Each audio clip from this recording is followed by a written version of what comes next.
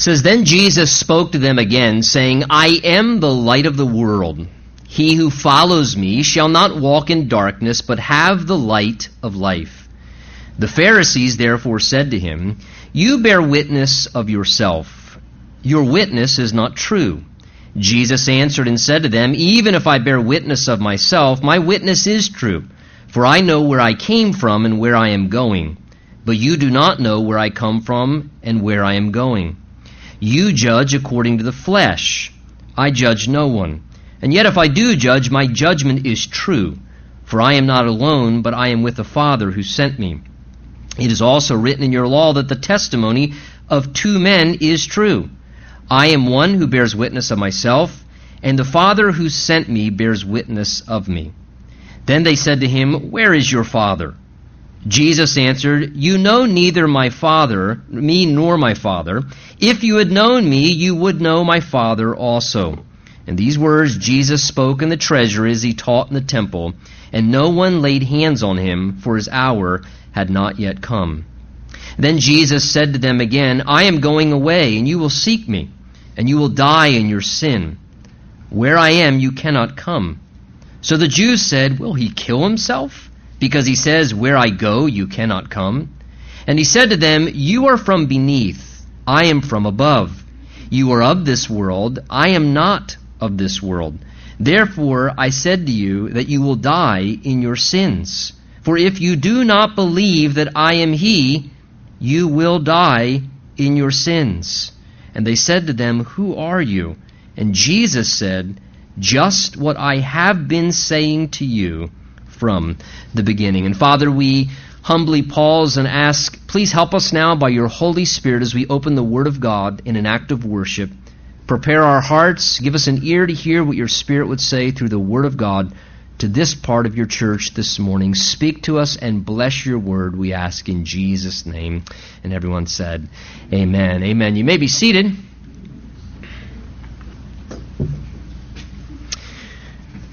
You know, I know you've heard this statement before. It's as plain as day. How can you not see it? It's as plain as day. How can you not see it? And the truth of the matter is, the reason for that sometimes is because there are occasions when something is really made as plain as day, but we don't want to see it. It's as plain as day, but we don't want to see it. And that really is the case with the devoted religious adherents of Jesus' day. Their heart was not willing to see what Jesus was trying to show them. He continuously, repeatedly, faithfully was trying to show them the truth that they needed to see. But they didn't want to see what Jesus was showing them, and as a result of that, kept suppressing it and rejecting the truth. And I think we all, seriously, have to be careful of that thing in all of our lives at times. Where the Lord is clearly trying to show us something, it's as plain as day, but maybe we just don't want to see it and therefore are ignoring what he's trying to say to us. That's a dangerous place to be. And that's really what our passage is dealing with, we'll see this morning. The backdrop, remember, is the Feast of Tabernacles has come to a close.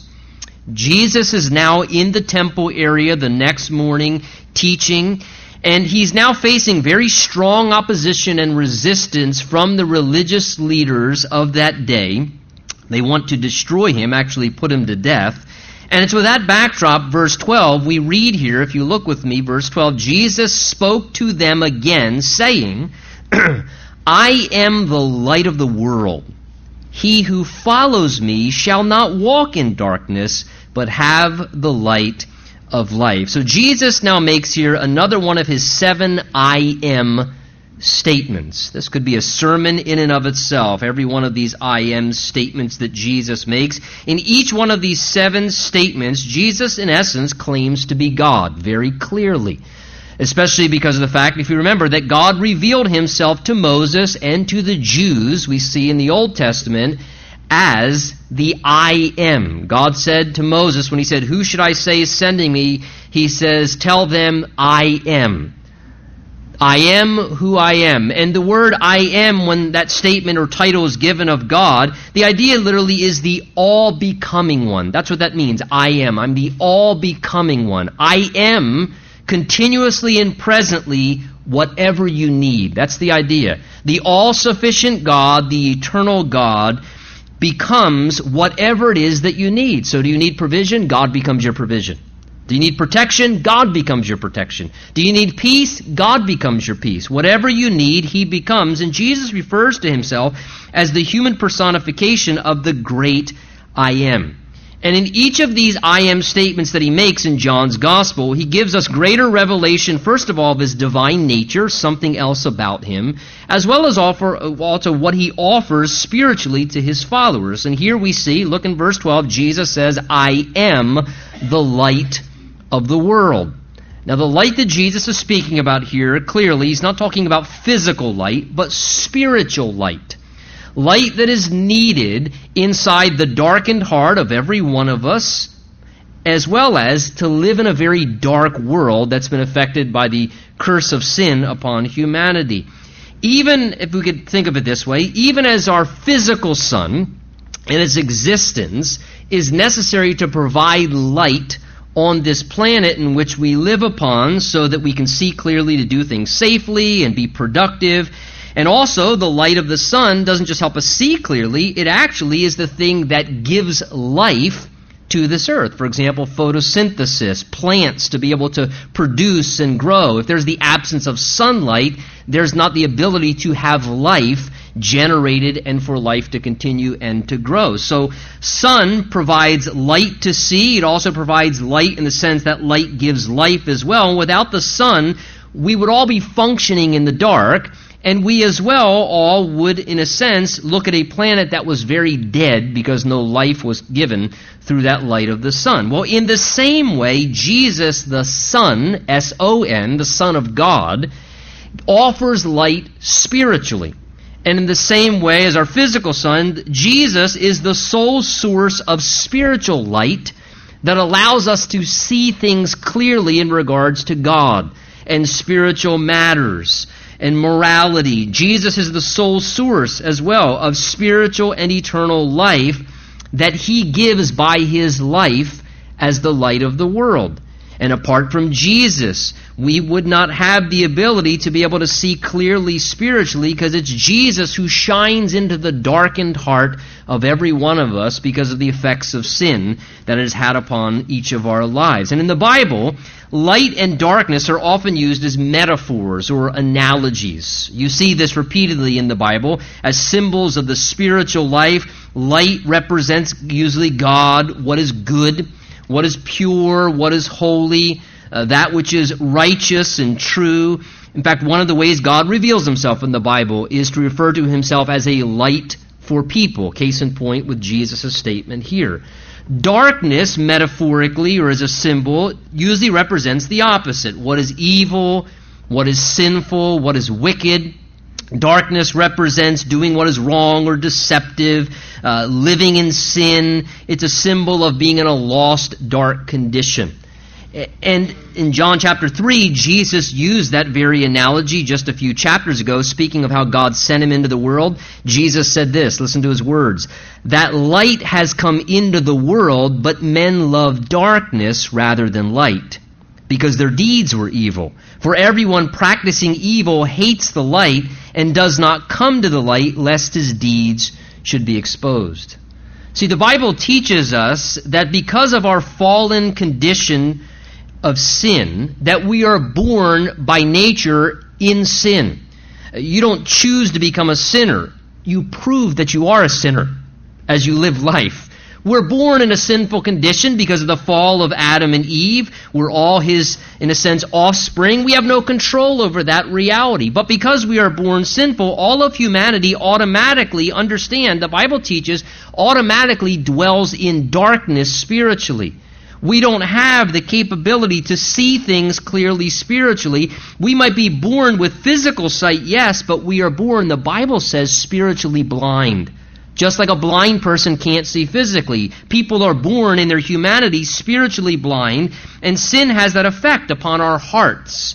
and our soul and our understanding. It blinds our understanding. Romans 1, Ephesians 4, we read there, our hearts are darkened. Our spiritual understanding is darkened. The idea is that we don't see God correctly, and we can't see spiritual matters properly. That's the universal condition of all of us from birth. That's how we start. We're, in a sense, living in the dark. That's why Jesus here, you notice in verse 12, that's why he pictures the whole world, all of humanity, as you see what he says, walking in darkness. Because this is the condition. It illustrates walking in spiritual ignorance, if you would.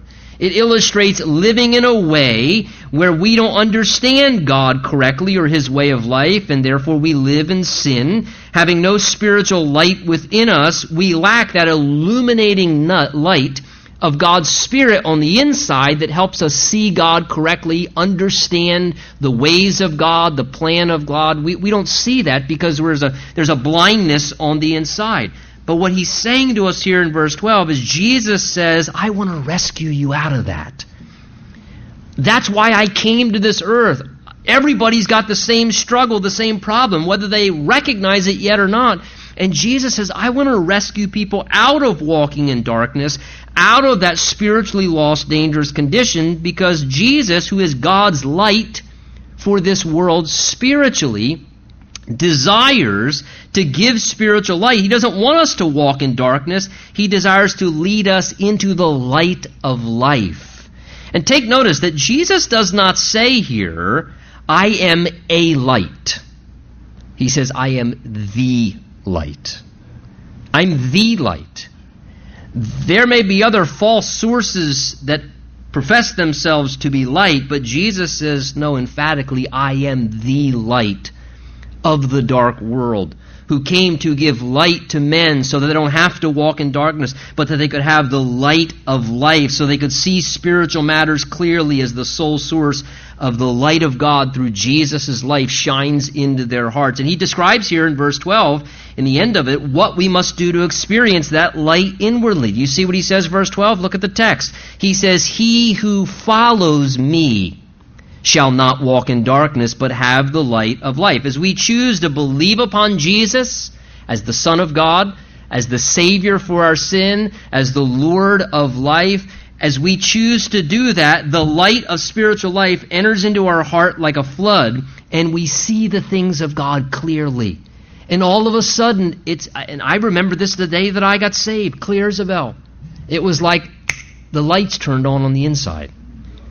And in a way, I didn't even fully understand for so long in my life. All of a sudden, when I chose to believe upon Jesus for myself, when I chose to follow him sincerely, personally, as my Lord and Savior, and I made that personal decision for myself because I understood my soul's condition, the lights turned on the inside. The light of life by his Spirit came on with inside of my life. And all of a sudden, when that happens, we then have light regarding what actually it means to have a spiritual life. We understand all of it. Oh, that's what it means to have a spiritual life. Here I was thinking it was this, or here I thought it was, just going through these rituals or routines and kind of being a little moral, and all of a sudden we realize, whoa, this is what it means to have a spiritual life? To have a personal relationship with Jesus in a very intimate way. This is so simple. How did I miss this so long? And all of a sudden, we have this glorious encounter with the Lord, and we realize as he gives us spiritual light on the inside, and with that comes the spiritual life eternally in our hearts that Jesus gives as the Son of God.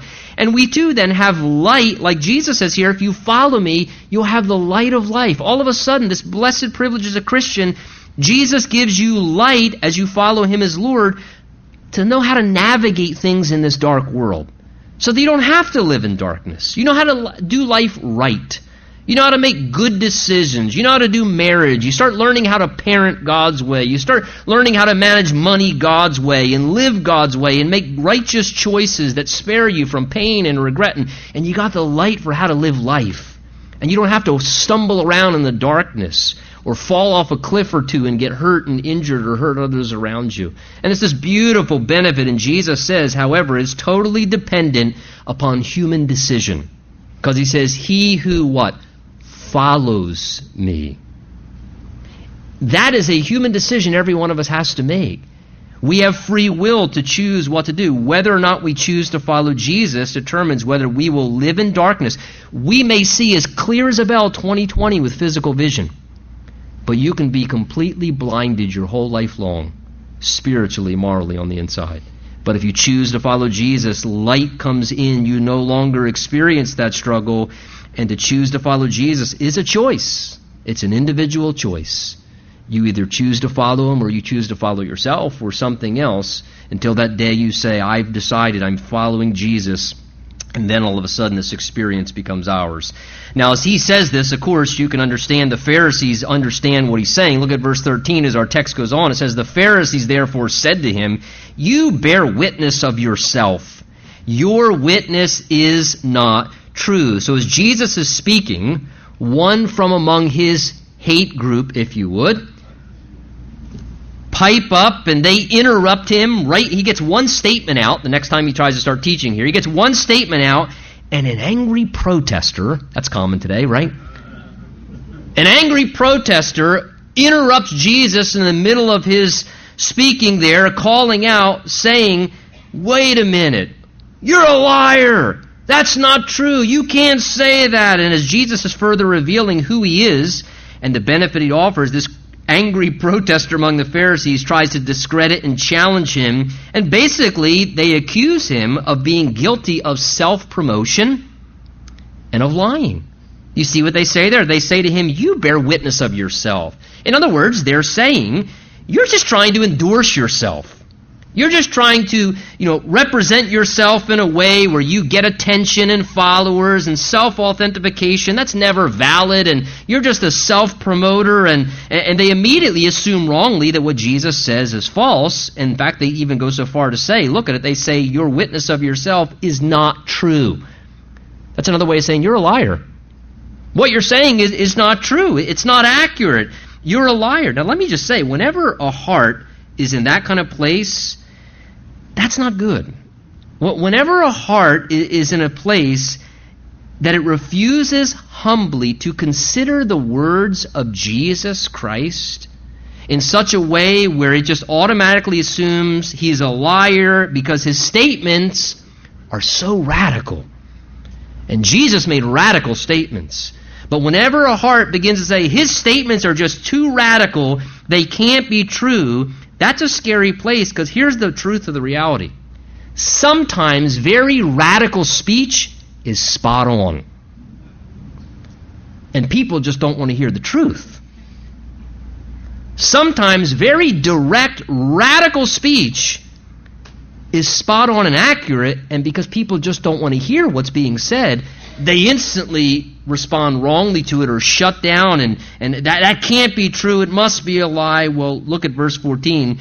Jesus answered and said to them, even if I bear witness of myself, my witness is true, for I know where I came from and where I am going, but you do not know where I come from and where I am going. So Jesus, instead of taking their protest personally, getting antagonistic, he seeks to, in our passage here, keep further helping them in their reasoning to come to a proper understanding of who he is. Just because Jesus spoke of himself, he's saying that does not automatically mean that what he said was false. He wants them to understand their lack of humility, sadly, and their unwillingness to listen to Jesus honestly was what was hindering them, because they were just shutting down. And they weren't allowing Jesus to speak into their heart. The fact of the matter is, what Jesus was saying was 100% accurate. It was completely true. Jesus says there in verse 14, my witness is true, for I know where I'm going, where I came from, and where I am going. The problem, he says, is you don't know where I came from or where I am going. So Jesus here speaks of the reality of his eternal origin and then his future destination. He speaks here in verse 14 how he came from heaven originally. He says, I know where I came from heaven. And he says, and I know where I'm going, back to heaven. He says, the problem in this situation is this. The dullness of your heart and unbelief has caused you to be in a place, he says there in verse 14, where you don't know where I came from. And you don't realize where I'm going. And therefore, they were shutting down Jesus primarily because, as I said earlier, they don't want to know. They don't want to understand, and so they're shutting down the truth of God to their heart. And can I say again, how sad, how absolutely tragic. It must bring a tear to the eyes of God in heaven. How truly sad when a person will not sincerely consider for themselves the realities of who Jesus is and what he's done, that he is the eternal Son of God who in love humbly came to this earth to live sacrificially on our behalf, to defeat the death process, to then die and then raise to heaven and return back to the eternal dimension. And to there now from that place be the Savior of the world and the bridge and doorway to have access to God and to heaven. It tells us in 1 Timothy 2, God our Savior desires all men to be saved and come to a knowledge of the truth, for there is one God and one mediator between God and men, the man Christ Jesus.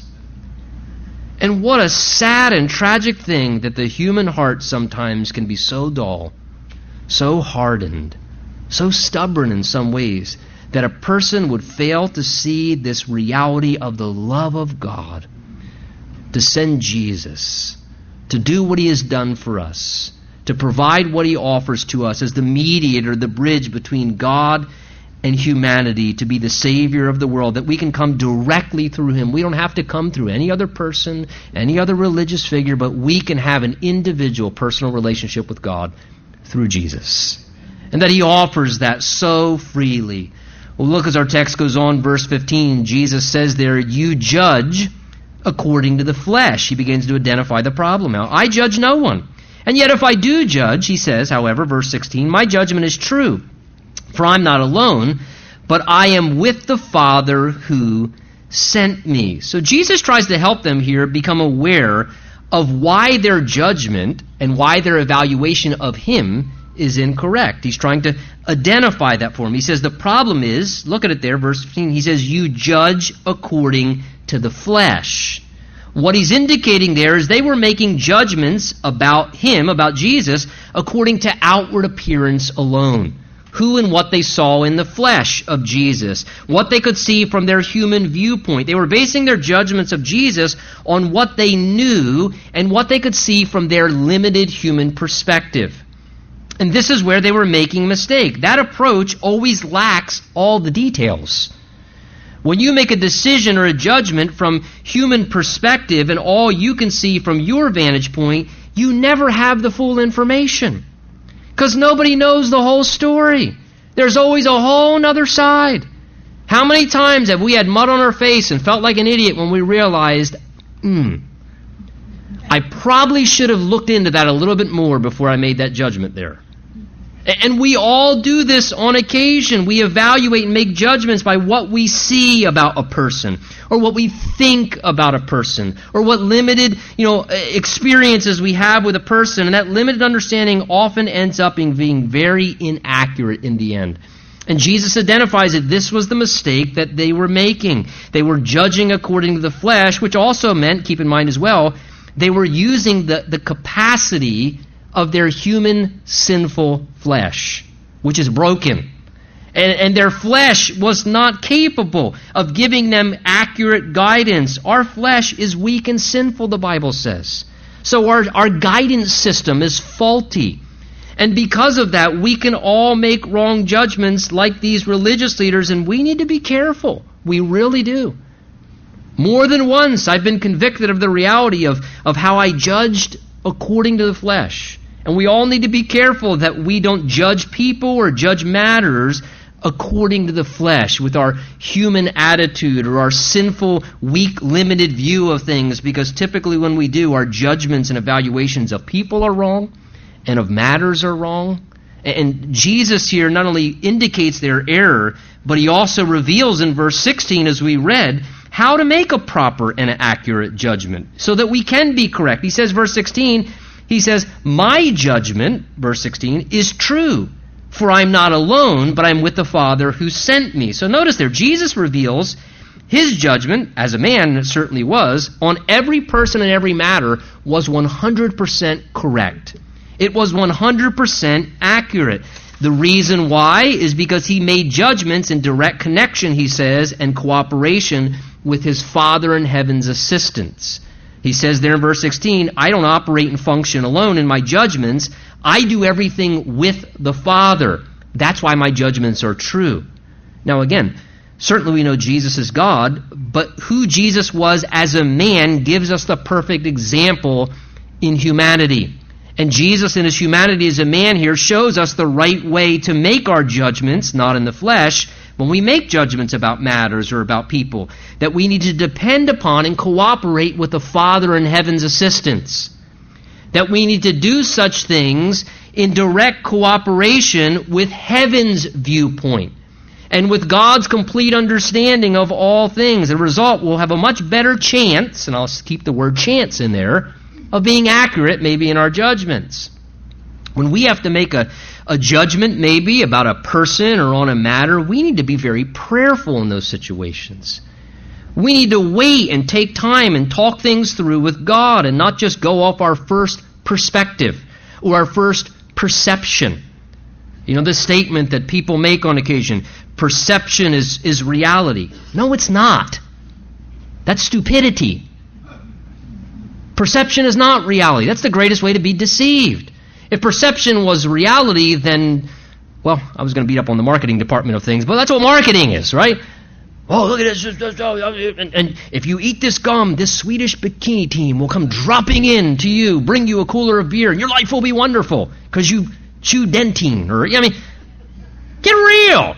That's called marketing. That's perception. That's not reality. It's not reality. Perception is not reality. And because of that, when we have to make a judgment about a person or about a matter, we need to slow down and talk it through with God. And wait upon the Lord and seek His Word and let His Word filter our thoughts and let the Father give us a perfect and complete understanding because God knows all the details. God knows the human heart and what's going on in people's lives and what's not going on that we may be perceiving. And we need to humbly accept that and forsake our wrong first impressions sometimes maybe, or our quick perceptions that we develop. And Jesus here shows us the right way to make good judgments. Do it in cooperation with God, and you'll have a much better chance, as he indicates. Verse 17, he goes on to say, it's also written in your law that the testimony of two men is true. He says, I am one who bears witness of myself. This must have frustrated them. And the Father who sent me, he's the other witness. So Jesus here is so incredible in the way the Old Testament law required two witnesses for a matter to be validated or established. The Bible says that by the mouth of two witnesses something would be established. And Jesus says, okay, no problem. We got that covered. I'm one witness of myself. My Father's the other witness of me. There you go. We even satisfied the Old Testament law. There are two witnesses. And let me just say this. Think about it. If you're God from the eternal dimension, who do you get for an accurate witness? I mean, if you're God, probably the best chance you have is to bear witness of yourself. So Jesus, in a sense, is very accurate in what he says here. He says, the Father and I, we bear witness of who I am. Verse 19, they again angrily said to him, where is your Father? Now those claims of Jesus just probably further angered their hardened hearts. So they question him now a little further. They say to him, where is your Father? And when you read the entirety of John chapter 8, it's very likely here that their, again, refusal to see the truth probably has them here kind of poking an insult at Jesus here because from their, again, human vantage point, Jesus' life looked questionable. Remember, Mary became pregnant before her and Joseph were legally married.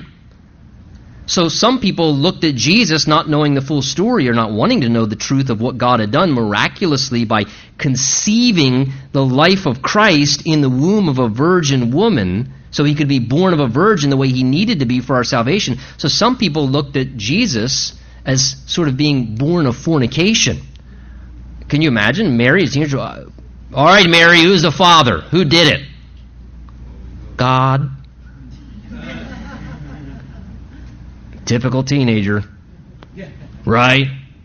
But it was true. So some people looked at Jesus in a very, in a sense, critical way with the stigma as if he was born out of wedlock. The reality was that was not the case. They're saying here, who really is your father anyway? The reality is what they were missing, God, the Father, was Jesus' Father, because the Father in heaven had conceived the life of Christ miraculously by the Spirit in the womb of a virgin woman. Jesus didn't have a human father. Jesus was born of the Spirit into the life of Mary's womb so that he could be fully God and fully man, and we ought to thank our lucky stars he don't have a human father.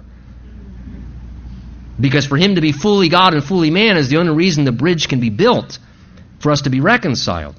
But here, again, they don't want to see the truth, so they're kind of angered. They're probably poking at Jesus here. Jesus, again, answers them, saying, verse 19, "You neither know me nor my Father. If you had known me, you would have known my Father also." So he indicates here that they didn't know or understand who he was. Follow this. Because they didn't know and understand who God was in their hearts because of their shutting down. Jesus is saying, if you had known me, then you would know the Father in heaven also. What Jesus, again, is saying here very directly is he's saying, if you knew me personally, that would be the same as knowing God.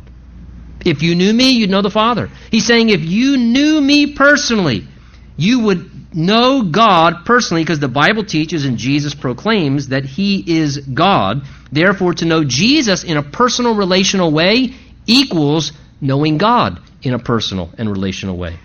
So that being said, the truth of the matter is, if you don't know Jesus in a personal, relational way, you don't know God yet. Oh, that's offensive. It may seem a little offensive, but that's honest. That's biblically accurate. It's not politically correct, but it's biblically accurate. Jesus was God. And Jesus said, if you know me, you'll know God. If you don't know me, you really don't know God yet. Look, the reality is this. A person can resolve that at any moment. Do you know what you need to do?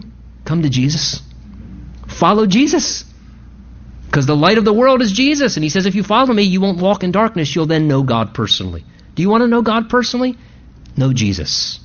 If you know Jesus in a personal way, you will know God in a personal way. Verse 20 says, these words Jesus spoke there in the temple treasury, probably the outer court area is where he's at, as he taught in the temple. And no one laid hands on him, though they wanted to.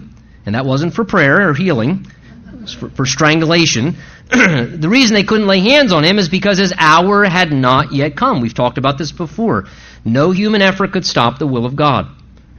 It was not going to happen 1 hour before God permitted it to happen. Jesus was God in God's timing, and no human's going to overrule God's timing. God's will is going to happen in God's way, in God's timing. This is then Jesus said to them again, I'm going away, and you will seek me, and you will die in your sin, and where I am you cannot come. Now we'll talk more in a moment here about what Jesus means by dying in their sin. Because in the next verse or two, he's going to bring up the same statement again. But note here in verse 21, if you would with me, Jesus is again informing them what? That he is going away.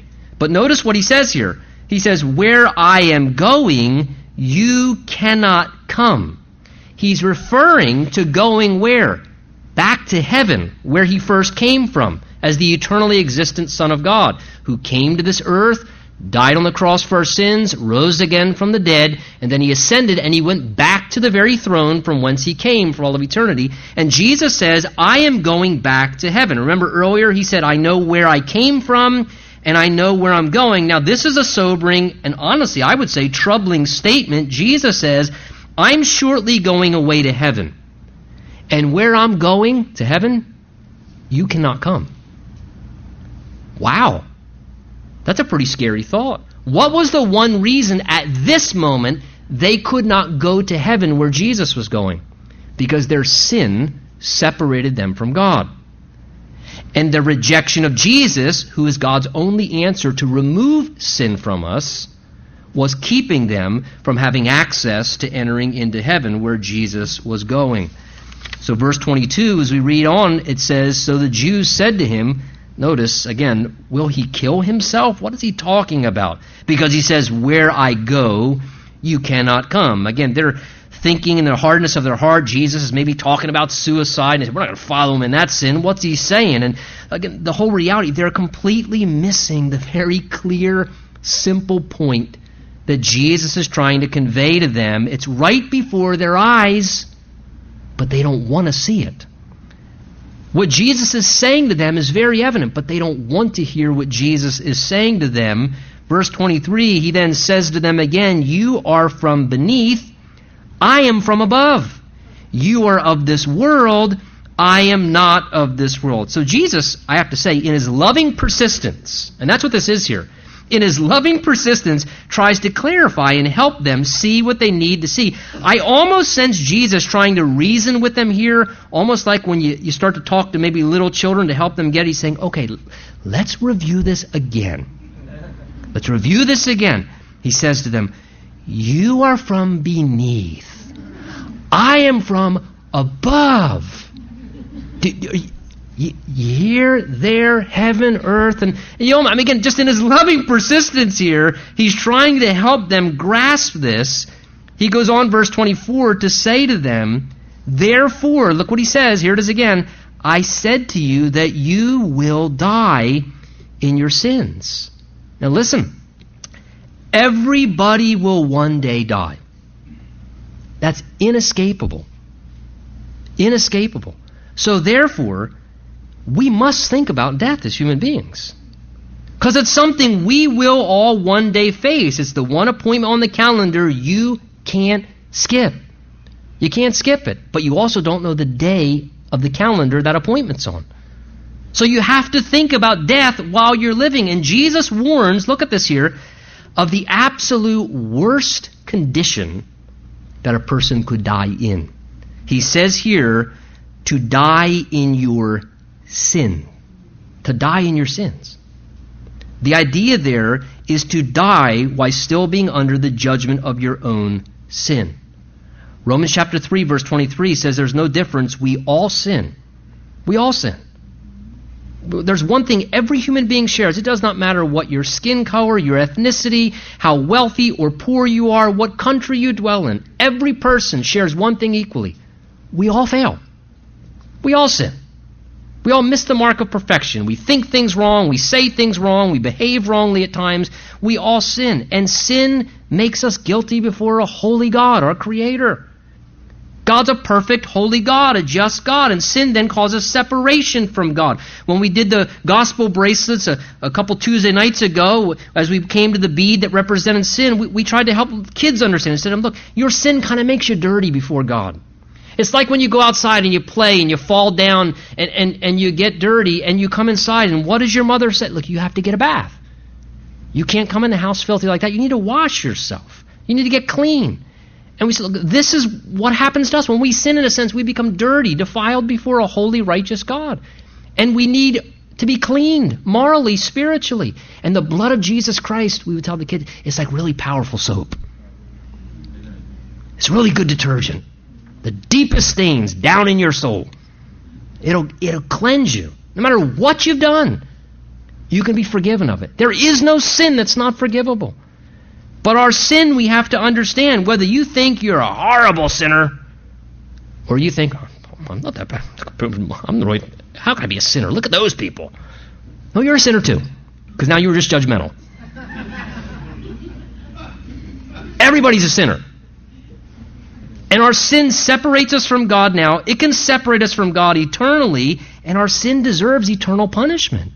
It's the truth. The Bible says the wages of our sin is death. Sin pays its participants.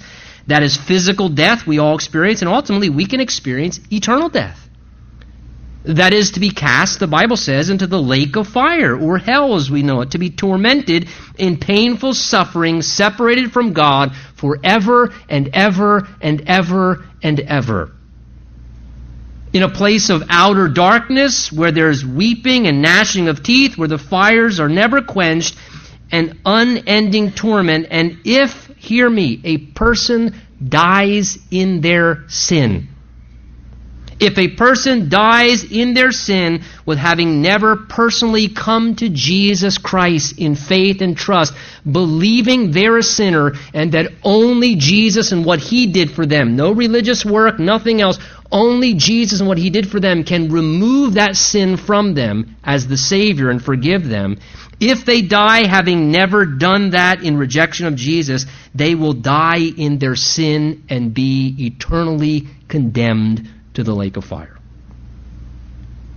But the glorious thing is this: the Bible says that's not necessary, because God in His love did something wonderful. Jesus said back in John chapter 3, right, for God so loved the world, He gave His only begotten Son, so whoever believes in Him won't perish, but have everlasting life. And He says God didn't send His Son into the world to condemn the world, but that the world could be saved through Him. So Jesus came and He took the punishment that sin deserves. He lived the perfect life that I don't. That's awesome. And then He said, I'll tell you what, I'll give you my righteousness, you give me your sin. And I'll suffer and die in your place upon the cross. And I'll have my blood poured out in such a way that it can cleanse and wash you clean through forgiveness. And I'll even destroy the power of sin from controlling your life. And I'll take away the penalty of sin from condemning you to what you deserve. And He says this is a gift, the gift of God, eternal life, offered to each of us freely. We don't earn it, we receive it. We come to Jesus to receive it from Him because it's Him that we're receiving. And the question today is this: have you done that? Do you know that you've done that? If not, it's not complicated. Receive it from Jesus. Tell Him you need it. Tell Him you don't want to die in your sins. God has made a way that we can die differently. It's called to die in Christ. And if you die in Christ, the Bible says to be absent from the body is to be present with the Lord. To instantly be in the presence of God, and your sin will not hinder you from your eternal destiny you could have experienced. So Jesus says, for if you do not, notice, look, verse 24, if you do not believe in that I am He, you will die in your sins. So again, a very strong eternal warning there. The failure to believe upon Jesus and respond, He said this is a human requirement. If you do not believe who I am, you will die in your sins. He's beckoning us. He's beckoning them. You don't have to do this, but understand this is a reality and a promise if you don't respond to Jesus as you should. Verse 25, then they said to Him, who are you? Again, notice how they're filled with questions. It seems they're trying to squirm out of what the truth is. Jesus said to them, just what I've been saying to you from the beginning. I have many things to say to you, to judge concerning you, but He who sent me is true, and I speak to the world those things which I heard from Him. Now follow this here. It seems they, you notice, keep asking Jesus questions. And sometimes people do that when they don't really want to hear the truth. They kind of, you've done this before, where the conversation gets awkward, so you change the subject real quick. You know, somebody says something a little bit awkward. So, by the way, how are you doing? You know, and this is kind of the idea here. Jesus is saying to them, look, I have already shown you the truth multiple times. I've been trying to show you the same thing from the beginning of time that I've been with you. I keep trying, but what was it? They were refusing to accept what Jesus was saying to them because they want, here's why, they want a different answer. They want different information than the information that Jesus is giving to them because they don't like what Jesus is saying. But Jesus says, what I've been saying to you from the beginning, He says, I speak to the world. In other words, please take note, what Jesus has said is not going to change. It's not going to change. He's not going to change the message or alter the truth. What Jesus says as the representative of the Trinity from heaven, from the beginning, is God's absolute truth. And it will never change to accommodate any human being. Because God's God and we're not. And so Jesus says the truth is the same. So what then needs to happen? As human beings, we need to humble ourselves and repent and alter our mindset and realize, I guess Jesus is true. Maybe I've been wrong. I had to do that. Join the club. We all have to do that. That's the wise thing to do, to change our heart and mind, to appreciate what Jesus has done, to accept what He is saying. Verse 27 says that they then did not understand that He spoke to them of the Father. Again, they're darkened in their understanding because of unbelief. that darkens our understanding. And Jesus said to them, verse 28, when you lift up the Son of Man, then you will know that I am he, and that I do nothing of myself, but as my Father has taught me, I speak these things. So Jesus speaks of an event that will transpire, look what he says, that will powerfully cause many people to then understand what he's saying. He says, when I am lifted up, he's talking about his crucifixion, when they would lift him upon the cross publicly as he died sacrificially for the world, when they lifted up the Son of Man, something very powerful would take place because the cross of Jesus speaks volumes to humanity. As you see this loving, innocent man dying on behalf of the guilty, seeing Jesus crucified is a powerful message that is hard for a human being to ignore. It's hard to ignore. That is the revelation of God's love. It testifies to God's truth and eternal realities that sin has to be punished, and that man's being punished for me? Remember at the cross of Jesus, Mark 15, hardened Roman soldiers are there witnessing and seeing Jesus suffer and die. And it tells us as they watched Jesus die on the cross that one of those hard-hearted Roman soldiers said, truly, this man is the Son of God. Why? Because he saw Jesus on the cross. Because that is a powerful thing. The message of the cross is the power of God. That you are guilty, but God doesn't want to punish you. Because he loves you. And look what he's doing to his Son, so that you can be freed and so that you can come to heaven and know God. And the power of the cross of Christ is a convincing thing to a human heart. That's why Paul says we preach Christ crucified for that very reason. Verse 29, Jesus then says, and he who sent me is with me, and the Father has not left me alone. So again, Jesus knows he's headed to the cross, but he's assured and comforted by the presence of his Father, especially in these hardest hours. Though he was enduring severe rejection, and it was going to get way worse, Jesus found comfort in knowing he would never be alone because he says, my Father is with me, and he has not left me alone. He's with me even in the hardest of hours. And can I say to you this morning, as a follower of Jesus, if you are, the same is true for you. In the hardest hours of your lives, when the pain of having to crucify your own self-will and desires and the difficulties and the suffering and the unjust treatment and the loneliness and the hardship of what you go through as you follow Christ, God is with you. He is with you. And he will not abandon you. Others may have left you. Others may leave you, but God will remain with you. He won't leave you alone. This morning, today, you need to know, if you're in a hard time, God is with you. And he will be with you. And his presence will sustain you and comfort you and help you. And you be not faint-hearted, because the presence of God is with you. He's with you. He'll help you through the hardest of things. Jesus says, the Father has not left me alone, verse 29, for I always, beautifully, he says, do those things that please him. Jesus lived a life as a man that was not self-serving, but always God-honoring. I mean, he was motivated with one sole desire to please his Father, and not only did he desire to do that, but he actually did it. He said, I always do those things that please him. I have jotted down, wow. Don't you wish you could say that? I always do those things that please God. Don't we wish we could say that? But here's the good news. If you embrace Jesus, the Spirit of the living Christ lives inside of you. And guess what he can do in your heart?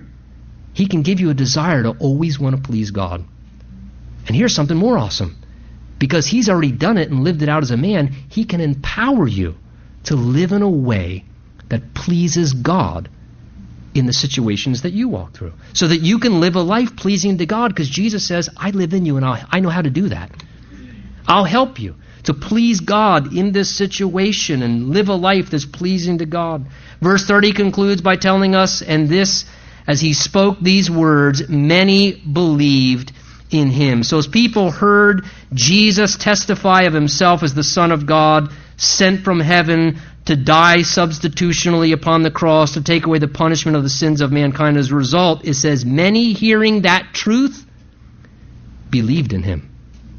As they heard that truth, not all, but many believed in him. And today I leave you with this thought. Today you have read with me and you have heard the words of Jesus.